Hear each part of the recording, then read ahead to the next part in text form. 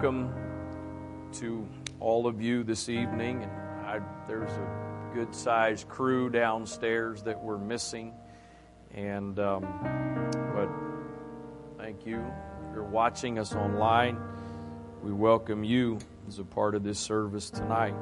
We were initially, this was not expected to happen this way this week, but once we got into the scope of what was happening, we realized downstairs was just not feasible to use. So tonight it's a bonus evening for me to have a chance to minister to all of you.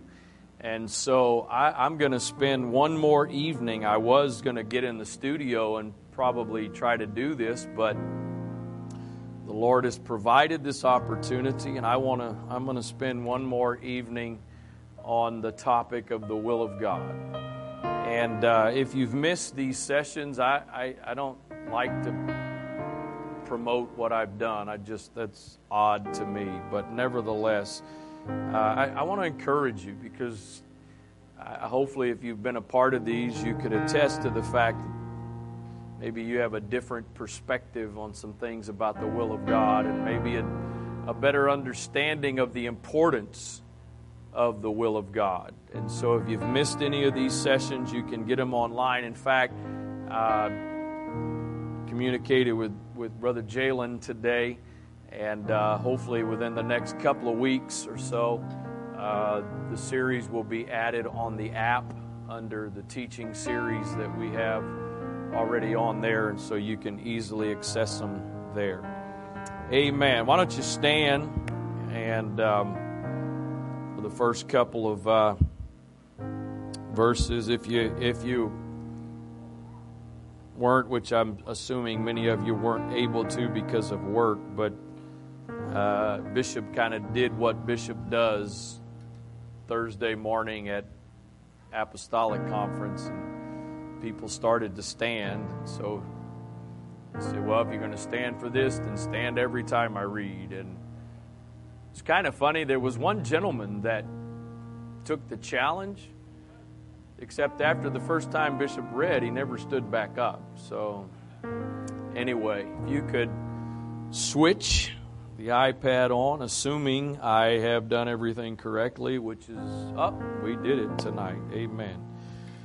John chapter 6, we're going to begin reading with verse 38. John 6:38. For I came down from heaven. This is Jesus speaking. I came down from heaven not to do mine own will, but the will of him that sent me. Well, see, there you go. You got the Father, you got the Son, two parts of the Trinity. Yes, except is not one of the fundamental things a part of the Trinity that they are co-equal. Is that correct? Not saying do you believe the Trinity. Y'all are all like, isn't that what they say? They're co-equal. Well, the moment one person sins another person, you're no longer co-equal, because you've got to be a superior to have the authority to send someone. Not here to teach about the Godhead tonight, but just throwing that in there. But the will of him that sent me. And this is the Father's will, which hath sent me, that of all which he hath given me I should lose nothing, but should raise it up again at the last day. And this is the will of him that sent me, that every one which seeth the Son and believeth on him may have everlasting life, and I will raise him up at the last day. Father, thank you for another opportunity to join together, Lord, in this world we're in, and things that are going on in Afghanistan right now. We should never take it lightly, this opportunity to freely gather together for the purpose of worship and ministry and prayer. So thank you, God. Thank you for this opportunity. God, I pray that you would speak to us tonight. God, we want to grow in you. We want to develop in you. So let your word and spirit minister this evening in the name of the Lord Jesus Christ. In Jesus' name, amen. God bless you. You may be seated. The Message Bible says those verses this way: I came down from heaven not to follow my own whim, but to accomplish the will of the one who sent me. This, in a nutshell, is that will that everything handed over to me. Once again, my font is too small. Everything handed over to me by the Father be completed. Not a single detail missed. And at the wrap-up of time, I have everything and everyone put together upright and whole. This is what my Father wants, that anyone who sees the Son and trusts who He is and what He does and then aligns with Him will enter real life, eternal life. My part is to put them on their feet alive, whole at the completion of time. Jesus says, I came down from heaven for this purpose, to do the will of Him that sent me. You know, I've touched on something along the lines in various ways of what I'm about to say, but I continue to be disturbed, concerned, maybe a couple other different words could be used as well. But this mindset that, and it's probably not new. Scripture says there's nothing new under the sun. But this mindset that treats Christianity, that treats living for God, that treats being a believer as just such a casual, easygoing, God's chill about everything attitude it's not good. I believe with all of my heart in a personal relationship with Jesus Christ, that every person has the right, the access to a personal, intimate relationship with Jesus Christ. But that doesn't make Him my homie. That doesn't make Him my buddy. We're hanging out, me and Jesus.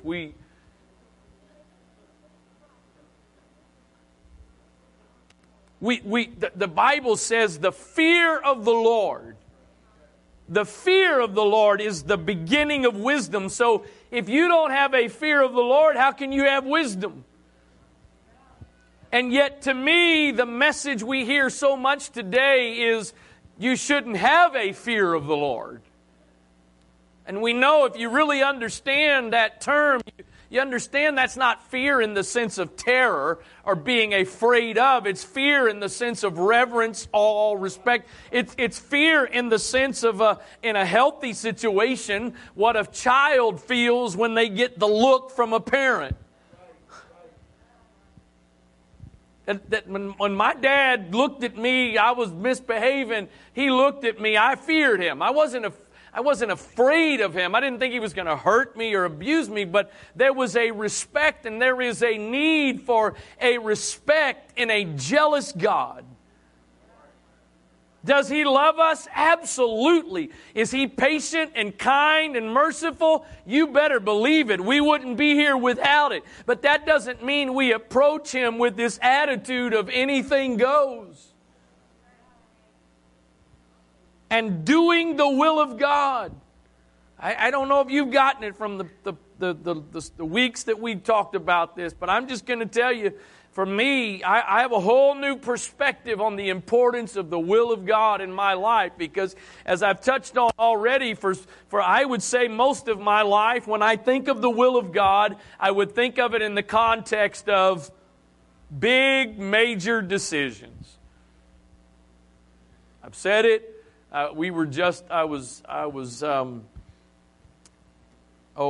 The staff, we went to breakfast Tuesday morning at Double T, and Brother McGurk was sharing a little bit of some of the stuff from their trip, and they had a couple of different question and answer sessions, and somebody was kind of, something was actually said, I think they were asking about the will of God. How do you know the will of God? And somebody at the table referenced, well, you know, anytime you ever hear that here, usually it's by single people who want to know, how do I know who's the will of God for me to marry? Is that important? Absolutely. But that is only a very small part of the will of God. As I've said numerous times now in the course of teaching on the will of God, there are the big decisions that you ought to seek God for His will on. But then there is a daily, moment by moment, step by step will of God. And according to the things I've read and taught you the last several weeks, when we've had, not the last several weeks been in classes, but you know what I mean. My salvation is dependent upon me doing or not doing the will of God. My eternity rests upon me doing the will of God. If that's the case, then I think the will of God is just about the most important thing in your life. I'm not going to say it's because we probably could argue a few things here, but it's at the top of the list. You individually doing the will of God is about your salvation. And if Jesus said, the humanity of Jesus says, I came to do the will of the one who sent me. I didn't come to do my own will. If Jesus couldn't get away with doing His own will, how in the world do we think it'll be acceptable for us to do our will and God's going to approve of it?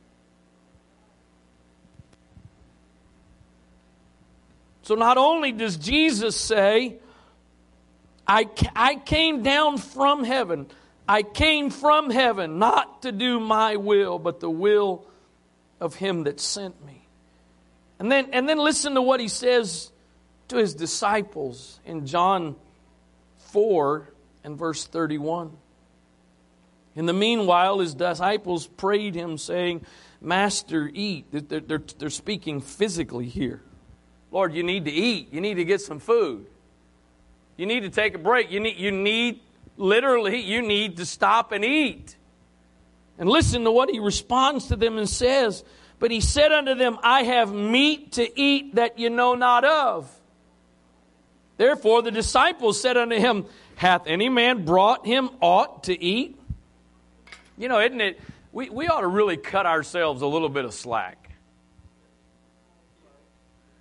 Because these guys that walked with Him in the flesh, I mean, I guess Bishop, I think we all believe Bishop takes after Jesus in a lot of ways.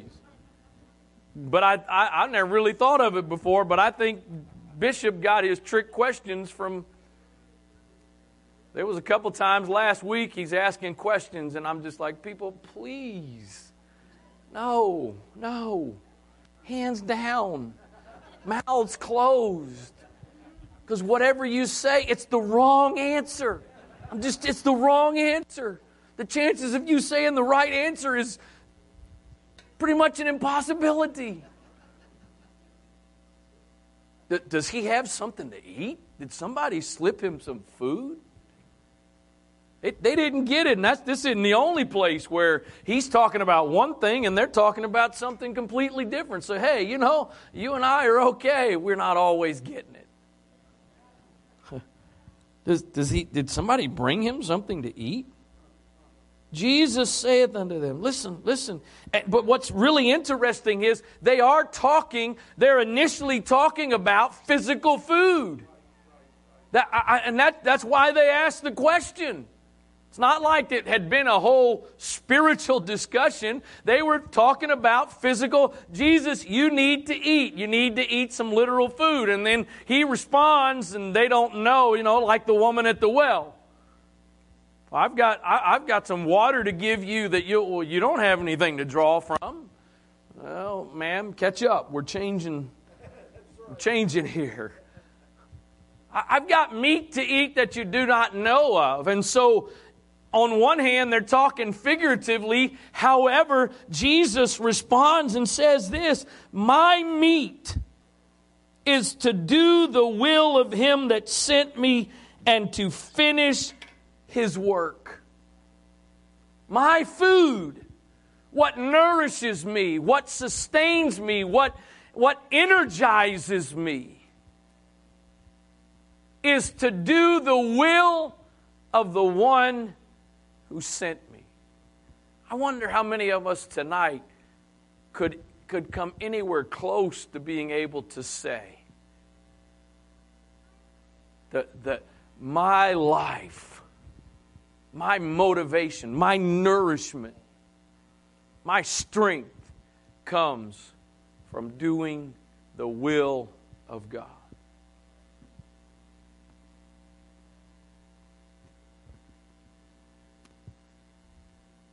Again, I know it's kind of back and forth between these literal things and these spiritual principles, but Jesus is the one who's saying, you're talking about natural food, but it's not natural food that I'm relying on to give me strength. It's doing the will of my Father. It's doing the will of the one who sent me and finishing. That's starting to do the will of God in your life and finishing it are two different things. And the goal is not that at some point in time I was in the will of God, but no. I got to stay there. I need to live there. I've got to walk in it. I've got to pursue it all the time, every day. Barnes' note says this, Jesus here explains what He said in John 4:32. His great object, the great design of His life was to do the will of God. He came to that place weary and thirsty, and at the usual time of meals, probably hungry. Yet an opportunity of doing good presented itself, and He forgot His fatigue and hunger and found comfort and joy in doing good, in seeking to save a soul. This one great object absorbed all His powers and made Him forget His weariness and the wants of nature. The mind may be so absorbed in doing the will of God as to forget all other things. Intent on this way, we may rise above fatigue and hardship and want and bear all with pleasure in seeing the work of God advance. I have esteemed, Job says, the words of His mouth more than my necessary food. We may learn also that the main business of life, watch this. Folks, we've got to be, and a lot of you here tonight are leaders in Antioch Central. You help carry the load of ministry, and basically everybody in this room this evening, with the exception of just 2 or 3 people, I think, you work full-time secular employment. You don't work at the church. That's not your livelihood.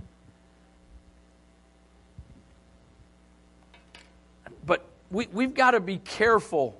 You know, there's a term I don't necessarily think it's new, but it seems to have crept its way more and more into the church. And in some ways, I'm not here to say or imply that it's all bad. So hear me out. But this idea of self-care,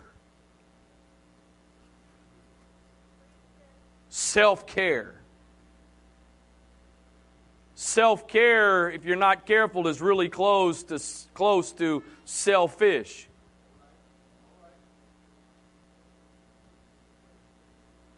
How many of you moms have ever had to take care of your children in either the normal daily tasks of an infant or a toddler, or you've had to take care of them in a sickness when you yourself weren't feeling well.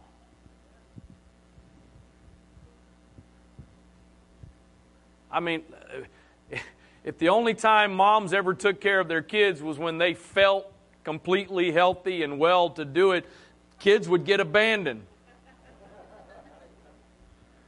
Kids would get neglected. Now, hear me.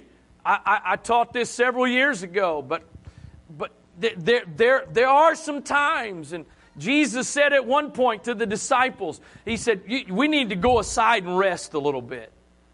In fact, in that place, He said, you've been going so much, you haven't even stopped to eat. And so they went aside into the wilderness to rest. There are some times you got to take a pause and rest. But if we're not careful, we can get so caught up in taking care of ourselves that we actually are never really doing anything in the kingdom. I don't know, I've mentioned it a couple times lately, and here I am again. I know I don't have an axe to grind, but 1992, the year I got married, book came out called Boundaries. Where would mankind be if when Jesus got to this earth, He'd have set up boundaries? Again, I'm not saying we should let people abuse us and walk all over us and mistreat us. But at the same time, don't forget the example of the one we followed.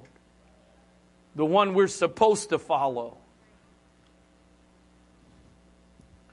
We may learn also that the main business of life is not to avoid fatigue or to seek the supply of our temporal wants, but to do the will of God. I mean, don't raise your hand. I would like to think a couple of you are here tonight because you want to be here. Absolutely. It's your choice. If you could be anywhere else in the world, you'd still be right here, right now. But I don't want any responses, but let's be honest. In fact, there's a chance, and I'm not trying to be unkind, I'm just being realistic. Honestly, I'm not trying to be unkind. But there's some of you that, let me rephrase that. There's probably not a person here tonight that an element of responsibility and obligation is what motivated you to be here. There's no doubt in my mind, if some of you had the way of your flesh, you'd at the very least be in your most comfy chair with your feet up in the air. Probably head nodding. Although some of you may be nodding right here. I haven't seen anyone doing that, but others of you might already be in the bed.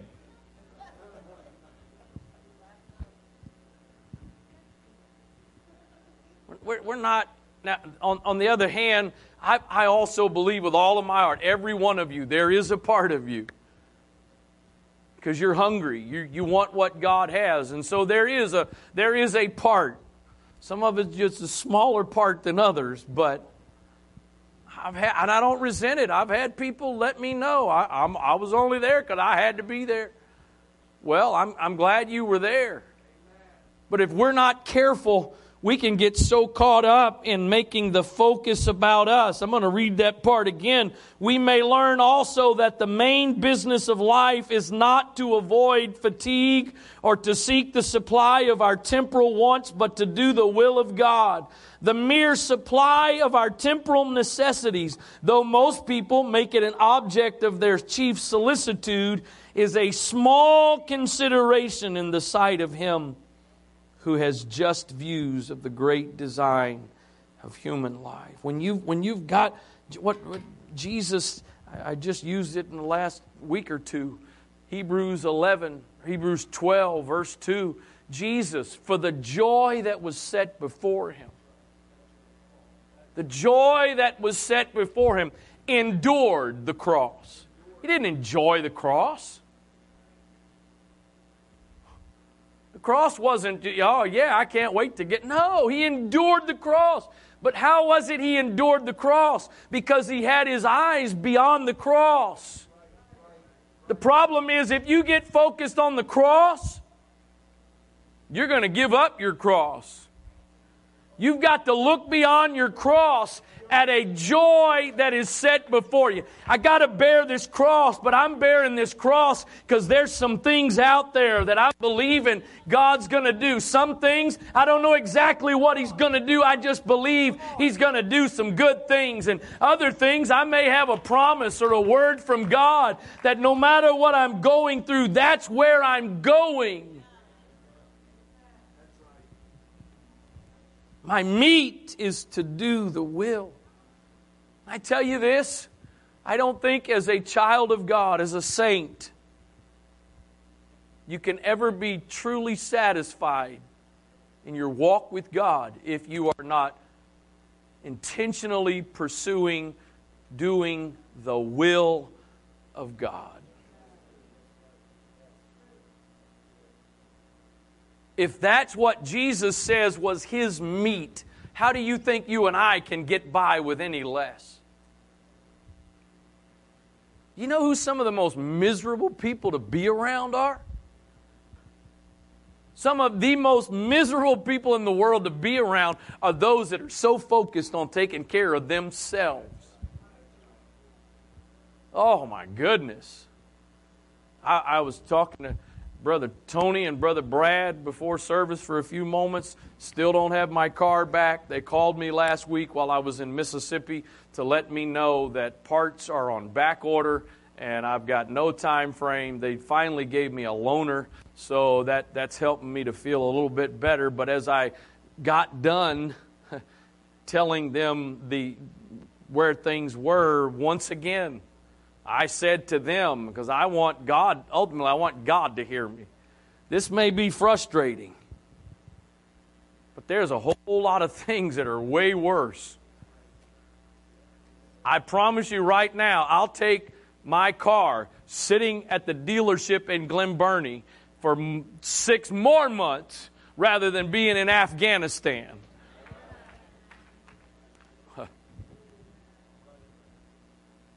And we get so caught up in what we need, what I need. And I'm going to say it one more time. There are some times you've got to go aside and you got to stop and you need to rest and you need to get some help and you need to get some strength. But that's the exception, not the rule.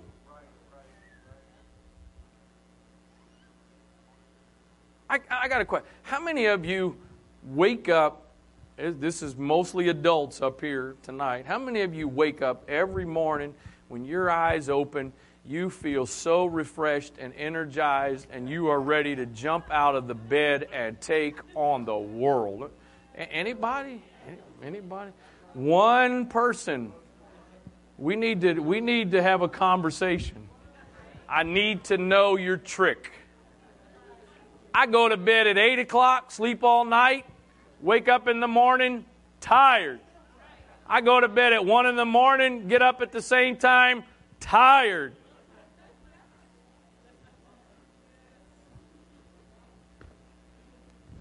Isn't it? It's kind of amazing to me some of the adjustments or some of the ways we've learned to live naturally that we're not willing to live spiritually. Well, and again, there's a great majority of you here tonight that, Cinderella, if the shoe doesn't fit, don't force it on, okay? But everything's got to fit into, God, I'll be involved in the kingdom as long as. I'll be involved in ministry as long as it fits my will.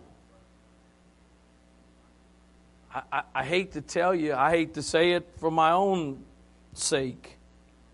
There's not one place from Genesis to Revelation that gives any credence to your will. There's not one place from Genesis to Revelation that gives any value to your will. In fact, it's the complete opposite. You got to give up your will. You got to lay aside. You got to crucify your will. Take up His will. But then also, there is, sometimes, and I know I'm not the best parent in the world. I try to be a good parent, but I know I'm not the best. But sometimes when, especially when my kids were younger, sometimes when I instructed them to do something, I cared about the way in which they did it. Boys, take the trash out.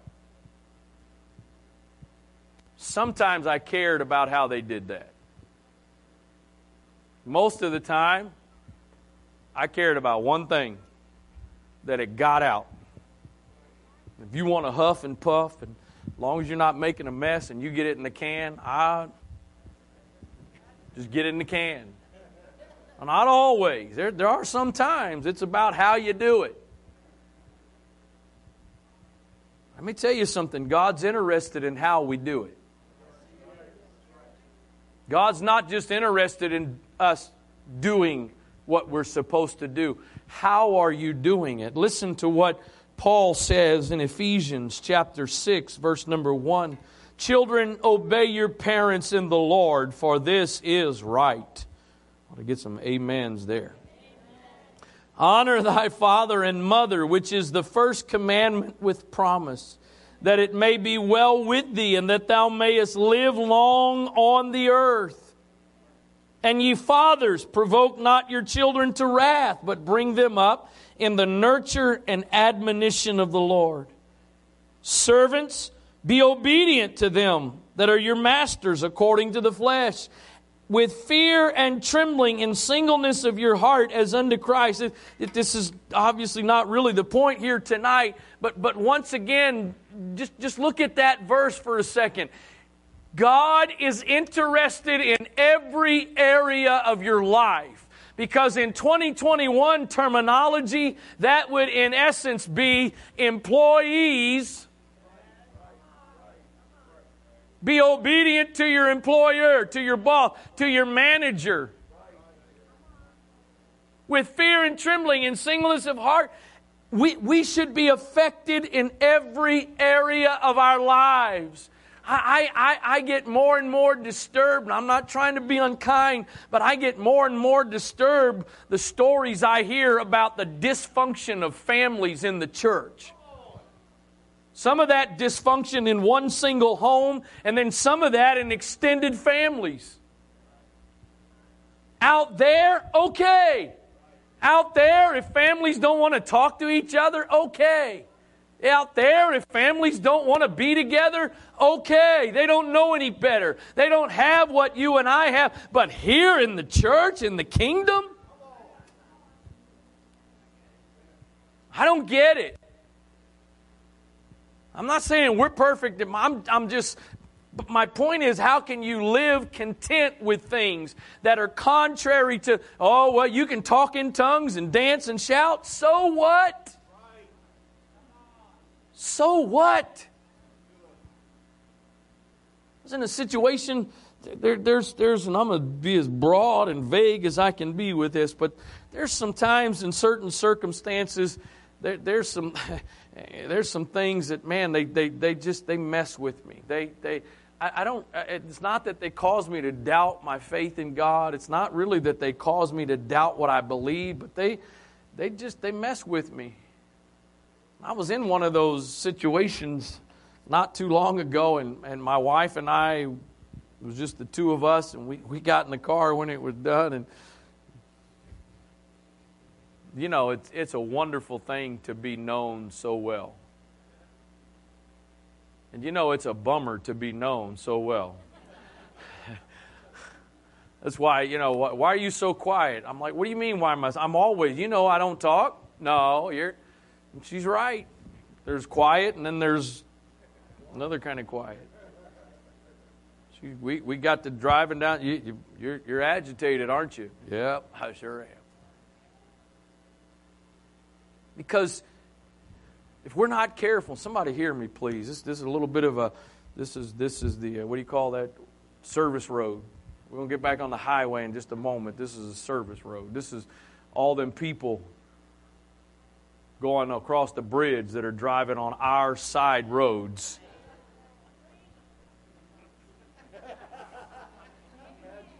Route 50, 3 lanes. They're yours.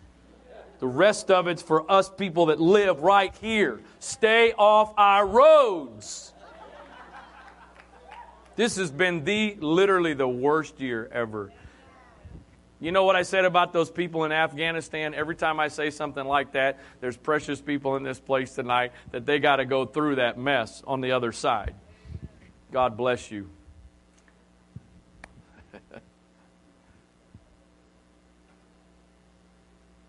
Now I did it. I've done it. Thankfully, here we go. We did it.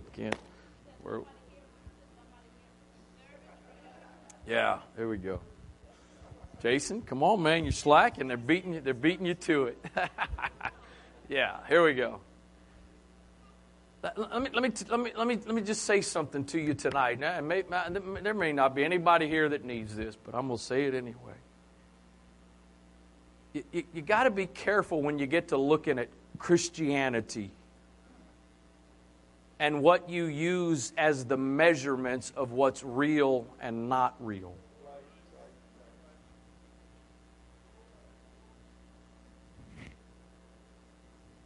Because there's some circumstances you can get into that if you're not really grounded in your faith, you're going to walk away questioning and doubting some things.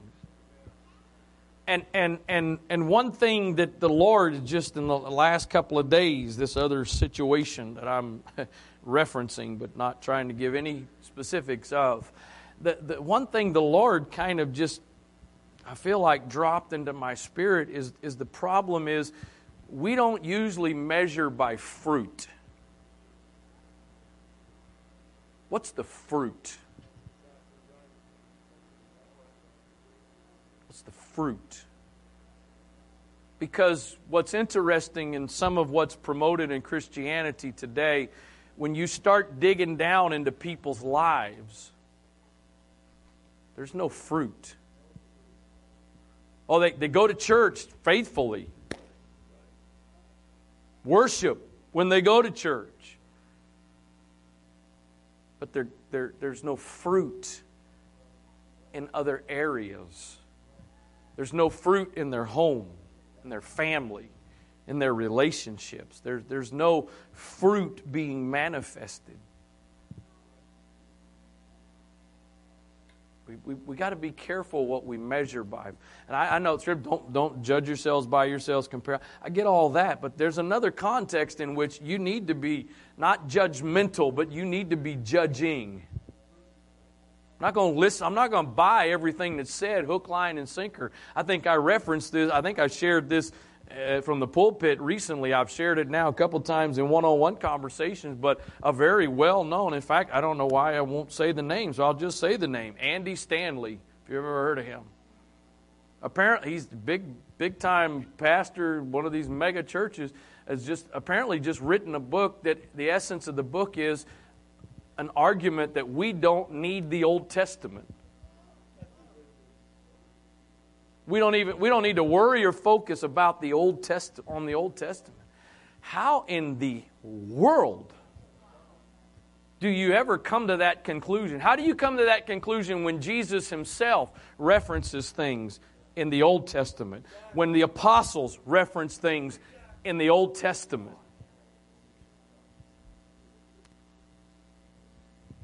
How did I get off on all that? I don't even know. So, listen, verse 6. Back up again. Obedient to them that are masters. Fathers not provoking your children. Children obeying your parents. And then he says this, not with eye service as men pleasers, but as the servants of Christ. Now watch this. Doing the will of God, not out of obligation. Not because it's a burden to bear. Doing the will of God from the heart. because it's what I want to do. It's because it's what I desire. And as I taught several weeks ago, you can be in the absolute perfect will of God and your life be miserable. I've said this the last couple of times I've taught on this topic, that the will of God is the best place you could ever be. That doesn't mean it's the most enjoyable place you could ever be. Read some of the places that Paul was in the perfect will of God, and how miserable the circumstances were. Prison, shipwreck. But he was in the will of God. And a bad day in the will of God is way better than the best of days outside of the will of God. So it's doing the will of God from the heart. The Amplified says it this way: not in the way of eye service as if they were watching you and only to please men, but as servants or slaves of Christ, doing the will of God heartily and with your whole soul. Shuffle your feet all the way to the trash can if you want. But you shouldn't be doing the will of God like this. That's what I got to do. No. The bottom line is, the will of God shouldn't be what we look at as what we got to do. The will of God should be what we look at as what we get to do. Because there's no better outcome to expect than the one that comes from being in the will of God.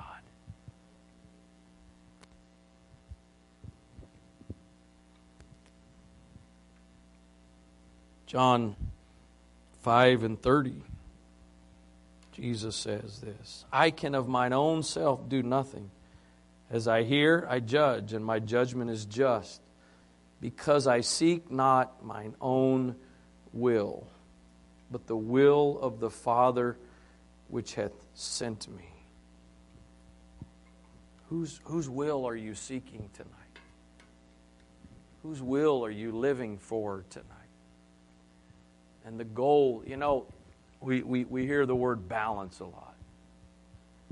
And I think there are some areas that it's okay to try to have balance in. But let me tell you something. When it comes to who's in control of your life, the goal is not balance. You and God, we have, those scales of justice. We've got it equal. No. And when it comes to the will of God, the goal is not balance. I've got my will and His will. We got it. No. When it comes to the will of God, the scales ought to be completely tipped. His will. His will. Again, back to sort of cutting ourselves some slack, if you will. If Jesus struggled with doing the will of the Father, you should not have this expectation on yourself that you're always just going to have this wonderful feeling about doing the will of... No. What did He pray in the garden? Father, if it be possible, let this cup pass from me. If it be possible, don't make me go through this. Nevertheless, what? Not my will, but your will. Folks, there's until you die or the rapture takes place, there is going to be conflict between the natural man and the spiritual man. That's another one of those areas the enemy tries so hard to bring condemnation. Well, if you were all that spiritual, you wouldn't be struggling. I'm alive. I'm a human being.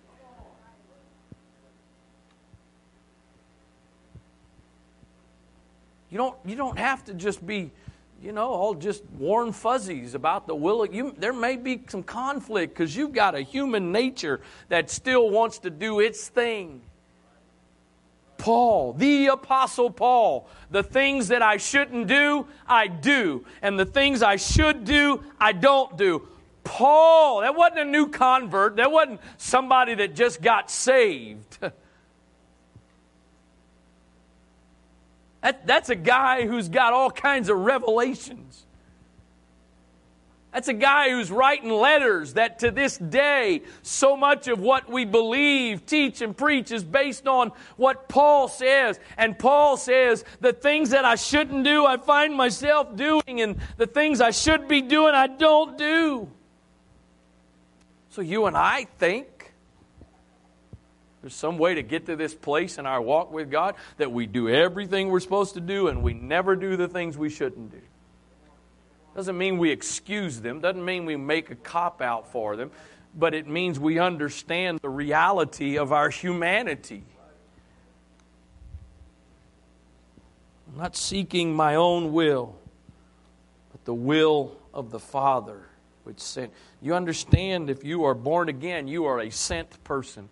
No, you may not be Jesus Christ, but you are sent. And you ought to be pursuing the will of the one who has sent you.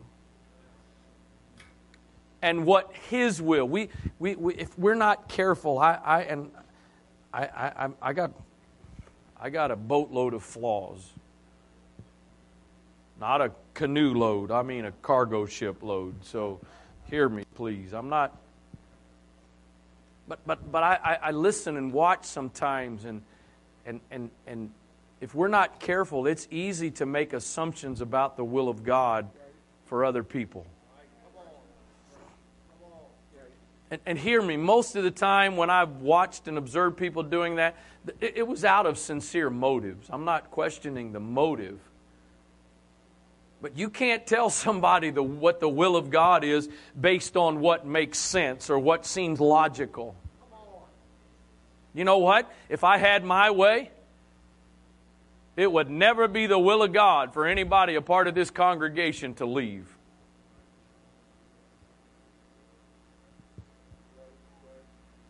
There may be one or two exceptions to that, but it's none of you here tonight.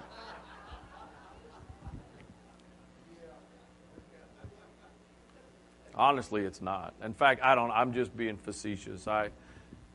If you put a gun to my head, I probably would name somebody, but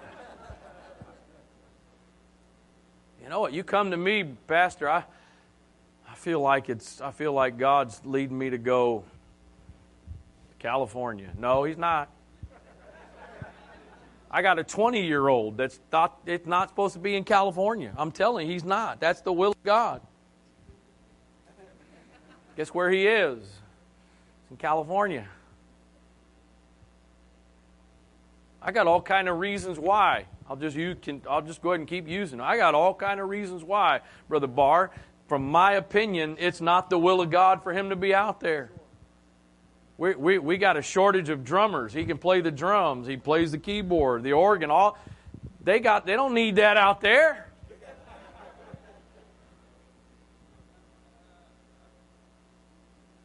It'd be very easy. In fact, I'll just be really honest and transparent with you all. When he went to CLC 2 years ago, I was pretty convinced he's going to go out there for 2 years, get his AA, and he's coming home. That's the will of God. We got out there at his graduation, and he starts talking, and my wife starts talking. I hate when my wife's voice sounds like Jesus. I hate that. I'm just telling you. I don't know how so many times their voices are the same. You know what? He thinks no. But I just didn't say anything because I've learned, thankfully, there's been a good number of times with major things in my kids' lives, if I've just stayed back and kept my mouth shut, eventually it works out. Not because I'm afraid, not when push comes to shove, if I got it, I'll do it. But you know what? They get there on their own. It's a whole lot easier. In fact, whatever. We'll see. Because I'm thinking it's the will of God. He belongs here. That's the will of God. It's definitely the will of the Father, just the Father with a little f, not the big Father. And actually, Several months ago, the Sunday night ended up with all the young people and young adults down front. He was riding home with me that night, which is normally not the deal. And we're riding along, and he says, I got direction tonight.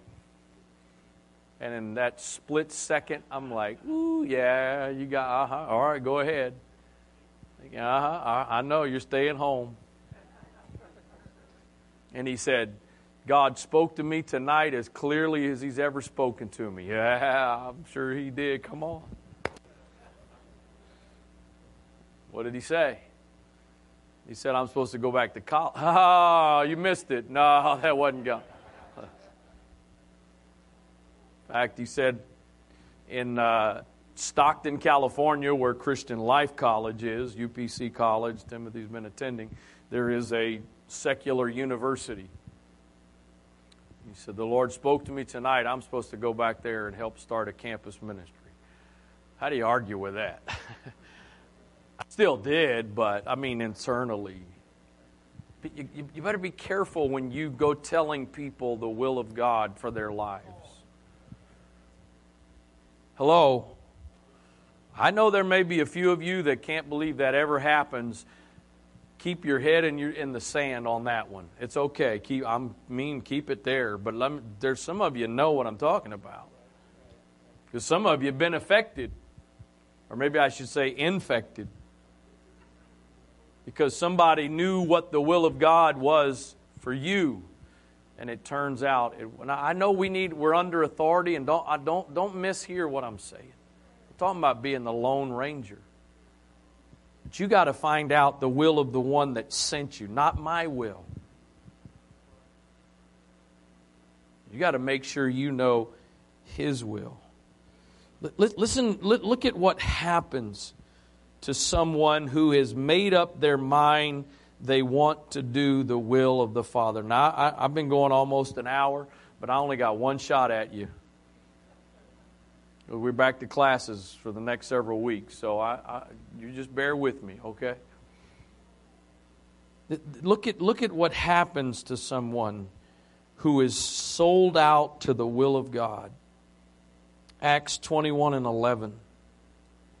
And when he was come unto us, he took Paul's girdle and bound his own hands and feet and said, Thus saith the Holy Ghost, so shall be the Jews at Jerusalem, bind the man that owneth this girdle, and shall deliver him into the hands of the Gentiles. So he's got Paul's girdle, he's bound him, he's wrapped himself up in it, and he's saying, the one that this belongs to, this is what's going to happen to him in Jerusalem. And when we heard these things, both we and they of that place besought him not to go to Jerusalem. When they heard that prophetic word, they begged Paul, please don't go. Don't go, Paul. There's adversity that awaits you in Jerusalem. Stay here. Makes sense, don't you think? Stay here. They begged him not to go to Jerusalem. Then Paul answered, What mean ye to weep and to break my heart? For I am ready not to be bound only, but also to die at Jerusalem for the name of the Lord Jesus. Wait, Paul, we need you, Paul. There is no way it's the will of God for you to go to Jerusalem and suffer and possibly be killed. There's no way that's the will of God. Paul says, I'm already committed to it. And he said he would not be persuaded. So we ceased saying. And then we said, the will of the Lord be done. He wouldn't be persuaded, so we did not try to continue persuading him. So at that point, like it or not, agree with it or not, the will of the Lord be done. There's another great example to me from the Apostle Paul. That's when he says, I'm going, I think it was to Jerusalem as well, I think. I'm going to Jerusalem. I don't know what awaits me there. Except there's going to be some persecution. There's going to be, but then he said, none of these things move me. Why? Because Paul was sold out to the will of God. We find some of the importance of the will of God in Paul's life and in a couple of places in some of his epistles as he's addressing whether it's a place or an individual. In 1 Corinthians 1:1, he says, I, Paul, called to be an apostle of Jesus Christ through the will of God. 2 Corinthians 1:1, Paul, an apostle of Jesus Christ by the will of God. Ephesians 1:1, Paul, an apostle of Jesus Christ by the will of God. Colossians 1:1, Paul, an apostle of Jesus Christ by the will of God. I'm not doing this because it's what I pursued. I'm not doing this because it's the title I've given myself. I'm doing it by the will of God. Let me kind of go back for a moment to this idea of you finding the will of God for you. What's the will of God for you? Because what the will of God for you is could very well not seem as glamorous or as great at what the will of God is for somebody else. Who wouldn't want the will of God for Peter to be the will of God for you? Standing up on the day of Pentecost in front of 3,000 people and preaching the first message to the New Testament church, and they get filled with the Holy Ghost all in the first day. That's, hey, I'll take that. If you're giving out wills, God, I'll take that will. Who's going to volunteer for Stephen's will? Or God's will for Stephen? One message, lose your life over it. Never know the results. Stephen never knew the impact of that message that cost him his life. It wasn't the will of God for Stephen to preach to thousands and them get the Holy Ghost. Neither was it the will of God for Peter to preach to one and lose his life. That's where one of the places we are not supposed to compare ourselves among ourselves or judge ourselves by ourselves. And it's pretty much an impossibility that even with this relatively small group here tonight, there's not at least one person that's currently, all of us probably can say at some point, but there's probably at least one person here tonight that you're struggling because you're comparing God's will for you to somebody else.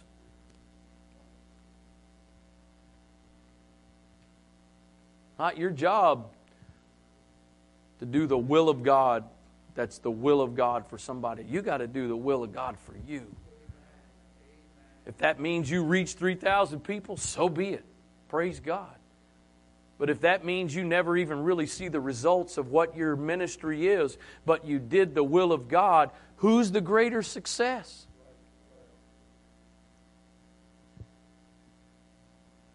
Success is it's not the numbers. It's not success. Is did you do the will of God?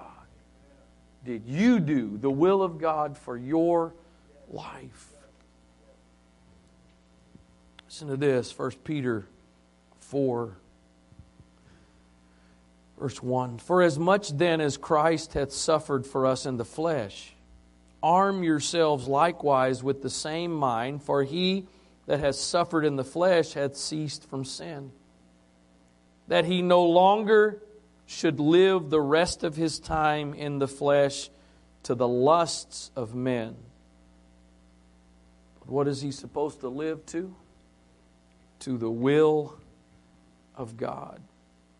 For the time past of your life may suffice us to have wrought the will of the Gentiles, when we walked in lasciviousness, lust, excess of wine, revelings, banquetings, and abominable idolatries, wherein they think it strange that you run not with them to the same excess of riot, speaking evil of you, who shall give account to him that is ready to judge the quick and the dead. When you were born again, there was supposed to have been a change in your life, that you no longer live for yourself, but you live to the will of God.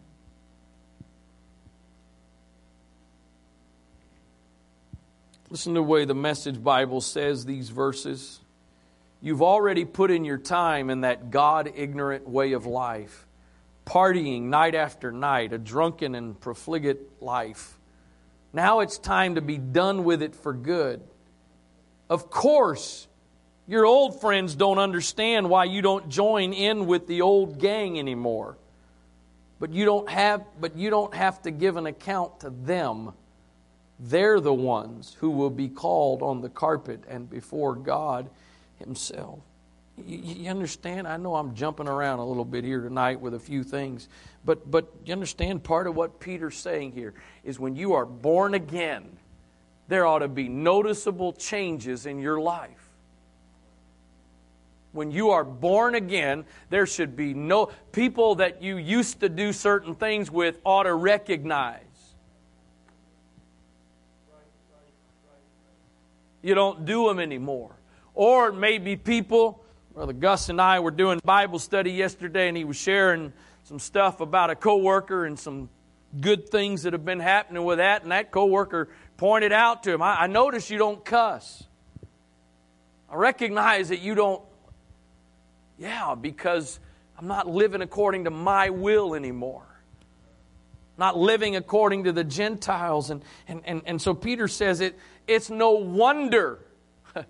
The crowd you used to run with, they give you flack. They're not supporters of you. They're not cheering you on. They're ridiculing you. They're criticizing you. The Passion Translation says it this way. Since Christ, though innocent, suffered in His flesh for you, now you also must be a prepared soldier, having the same mindset.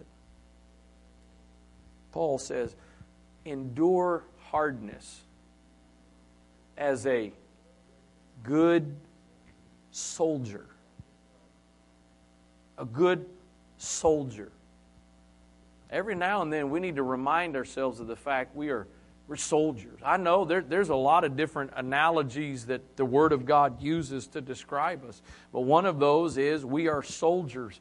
And so sometimes you just got to suck it up and endure some things. We got a few folks here that served our nation in the military. Did you ever go to one of your superior officers and tell them how uncomfortable your bed was and you wanted a new bed? Did you ever go tell them, how below expectations the facilities, the bathrooms were? You wanted them to take care of it? You kidding? You didn't even open your mouth, did you? No. Why? You were a soldier. You understood that there was some suffering that could go. Anybody ever checked into a hotel on vacation and gotten into the room and started looking around? And I don't know when the last time them sheets were changed. I don't know when the last time this bathroom floor was clean. Did you endure hardness as a good soldier? No, what'd you do?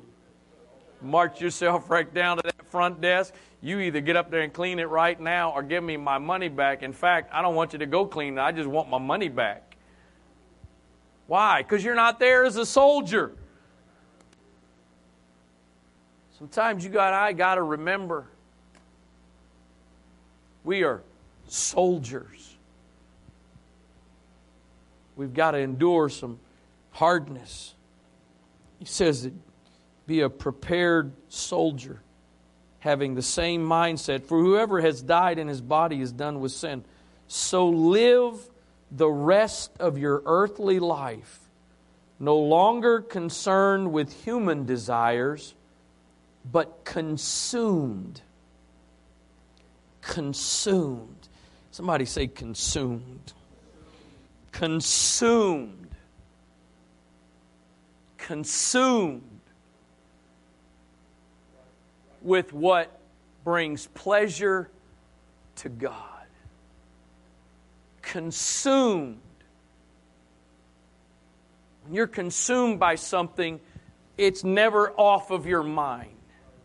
When you're consumed by something, you don't get a break from it. It's always there. And so it says here in the Passion Translation, you should be consumed with what pleases God, or if I could, what brings pleasure to God. And if I could paraphrase in the context of tonight, you should be consumed with what the will of God is for your life. Consumed. The will of God is not an option of the multiple choice lists of what you're going to do. My will, A, God's will, B, the devil's will, C. No. There ought to be one choice. There ought to be one goal. What is the will of God? Hear me carefully. If you don't hear me carefully, you're gonna twist what I'm saying. There are some things you don't need to pray about. You don't need to pray about it. It's already been spelled out. You don't need to pray about what the will of God is in some situations where God has eternally established. Here's my will. There it is. Well, let me pray. You don't need to pray about it. I know we need to pray, and we all need to pray more than we pray. But we also use that as a cop-out. Well, I need to pray about it.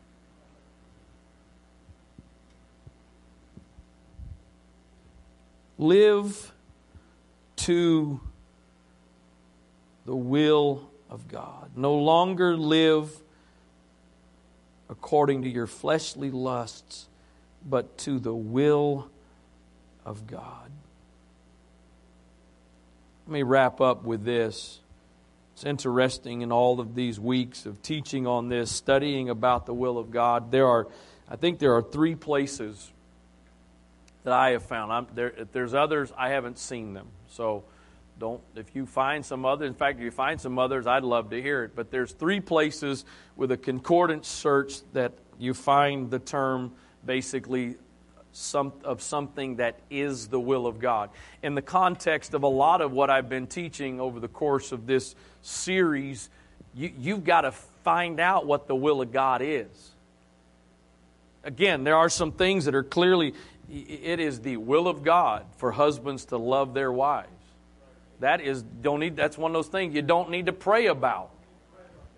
It's the will of God for wives to honor their husbands. That's the will of God. It's the will of God for parents or for children to obey their parents. It's the will of God for fathers to not provoke their children. That's the will of God. But there's a lot of areas in which you and I have got to take the principles of the Word of God and applying them to finding the will of God. So I wrap up with these 3 things. The first one we've already, I think, read this tonight. John 6:40. And this is the will of him that sent me, that every one which seeth the Son and believeth on him may have everlasting life, and I will raise him up at the last day. This is the will of God. This is the will of him that sent me. It's the will of God that no man perish. That's the will of God. That's the will of God. But God does not enforce His will on our lives. Let's be honest. There's some. We don't want it. None of us want it on ourselves. None of us want God enforcing His will on us. Well, let's all be honest. There's some people we wish for their good. I mean for their good. I don't mean that unkind. I don't mean like, So for their good. There's probably some spouses here tonight. No, there's probably not any here tonight. Probably some out there. That there's a few things you wish God would enforce His will on your spouse. There's probably some parents in here tonight that you wish God would enforce His will on your kids. Just don't enforce it on me, God, but you can force it on everybody else. It's the will of God. 1 Thessalonians 4. This, I know most of the people that need to hear this one are downstairs, so maybe they'll listen. This is the will of God. This is the will of God, even your sanctification, that you abstain from fornication, that every one of you should know how to possess his vessel in sanctification and honor. I don't care what Hollywood says. I don't care what popular culture says. I don't care what's acceptable in our world today. The will of God is two people that are not married have no business being physically involved with each other. That's the will of God. That's the will of God. You don't need to pray about that. I don't need to pray about it. It's the will of God. See, that's part of our struggle, though. We want to take things and put them in a different category. Oh, come on, that's just made to be pure and Pastor and Sister Angie's horse they like to ride. No, it's the will of God. It's the will of God that if you're not married, you got no business putting your hands on another person that's not your spouse. That's the will of God. That means every time two people that aren't married get involved physically, they are out of the will of God. And you better hope Jesus don't come at that point if being saved has to do with doing His will.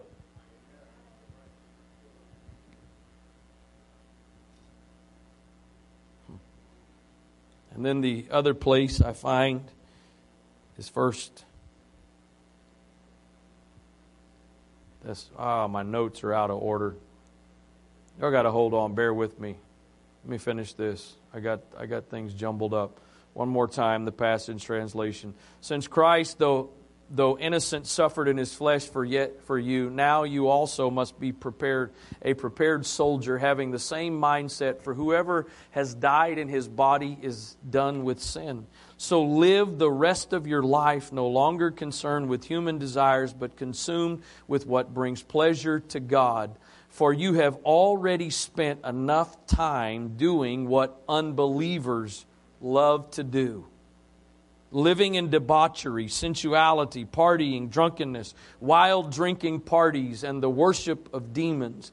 They marvel. They don't understand that you no longer rush to join them in the excess of their corrupt lifestyles, and so they vilify you. They vilify you. Now you become the bad person for doing good. Is that not the world we're living in today?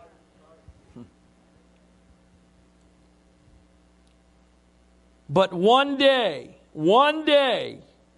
they will have to give an account to the one who is destined to judge the living and the dead. The Bible says some men's sins go before them to judgment. That's what you're doing. That's what you're doing here. You're sending your sins ahead. When you repent, you're dealing with your sins. But some men's sins, undealt with, come after them. You've lived that old life enough. It's time to live a new life. Back to the things that say it's the will of God. Last one is 1 Thessalonians 5:18. In everything give thanks, for this will help you feel better. In everything give thanks, because playing Pollyanna game makes you feel. Well, y'all probably had no idea what that is. That was one of them. Yeah, the Glad game. Sorry, the Glad game. It was one of the few movies they let us watch sometimes when we were younger. In everything give thanks. Not because this is a good way to approach life. Not because this will help you feel better. Because it is the will of God in Christ Jesus concerning you. Did you hear that? It is the will of God for you to give thanks in what? I ain't getting no help in here. In everything. It is the will of God. If you're going through something, you don't need to pray about what God wants your attitude to be. It is the will of God. It is the will of God. Isn't that I've known this verse. I've read this verse. I've quoted this verse, but I've never really quite thought of this. I just always kind of, well, it's a good idea to give thanks in everything. No, it is the will of God. Battling sickness in your body, it is the will of God to give thanks. Going through some financial difficulties, it is the will of God. Got some family situations that aren't going really great, it is the will of God. Now, I used to always point out the fact that here it says, in everything give thanks, that it doesn't say for everything give thanks. But actually, I think there is another verse that tells us to give thanks for everything. I liked it better before I discovered that other verse. Because, it's one thing to give thanks in everything. It's another thing to give thanks for. Now, I don't know that other place says it's the will of God to give thanks for everything, so I'm trying to give you a little bit of an out there. It is the will of God. The goal is not for me to figure out how to form God into my will, but for me to be in His will. Father, I pray tonight for those present, those that at some point in the future may watch or listen. I pray, God, I hope that over the last several months as I've taught on this topic that there's been a spirit of revelation and understanding that has worked in our hearts and lives. I pray, God, that you would fan the flame of our desire and our passion, God, to do your will, to pursue your will, to seek your will to be done in our lives. In the big decisions that we have to make, in the big direction choices for our life. But God, also in the daily practical steps of our life. Help us to find and do your will. In the name of the Lord Jesus Christ. God, I pray tonight that you would help us to be sensitive to your Spirit, to your voice, as you try to lead us and guide us in doing your will. Lord, there's so many voices that are crying out, trying to give us direction. We need to hear your voice. We need to be led by your Spirit. In the name of the Lord Jesus Christ, in Jesus' name, amen.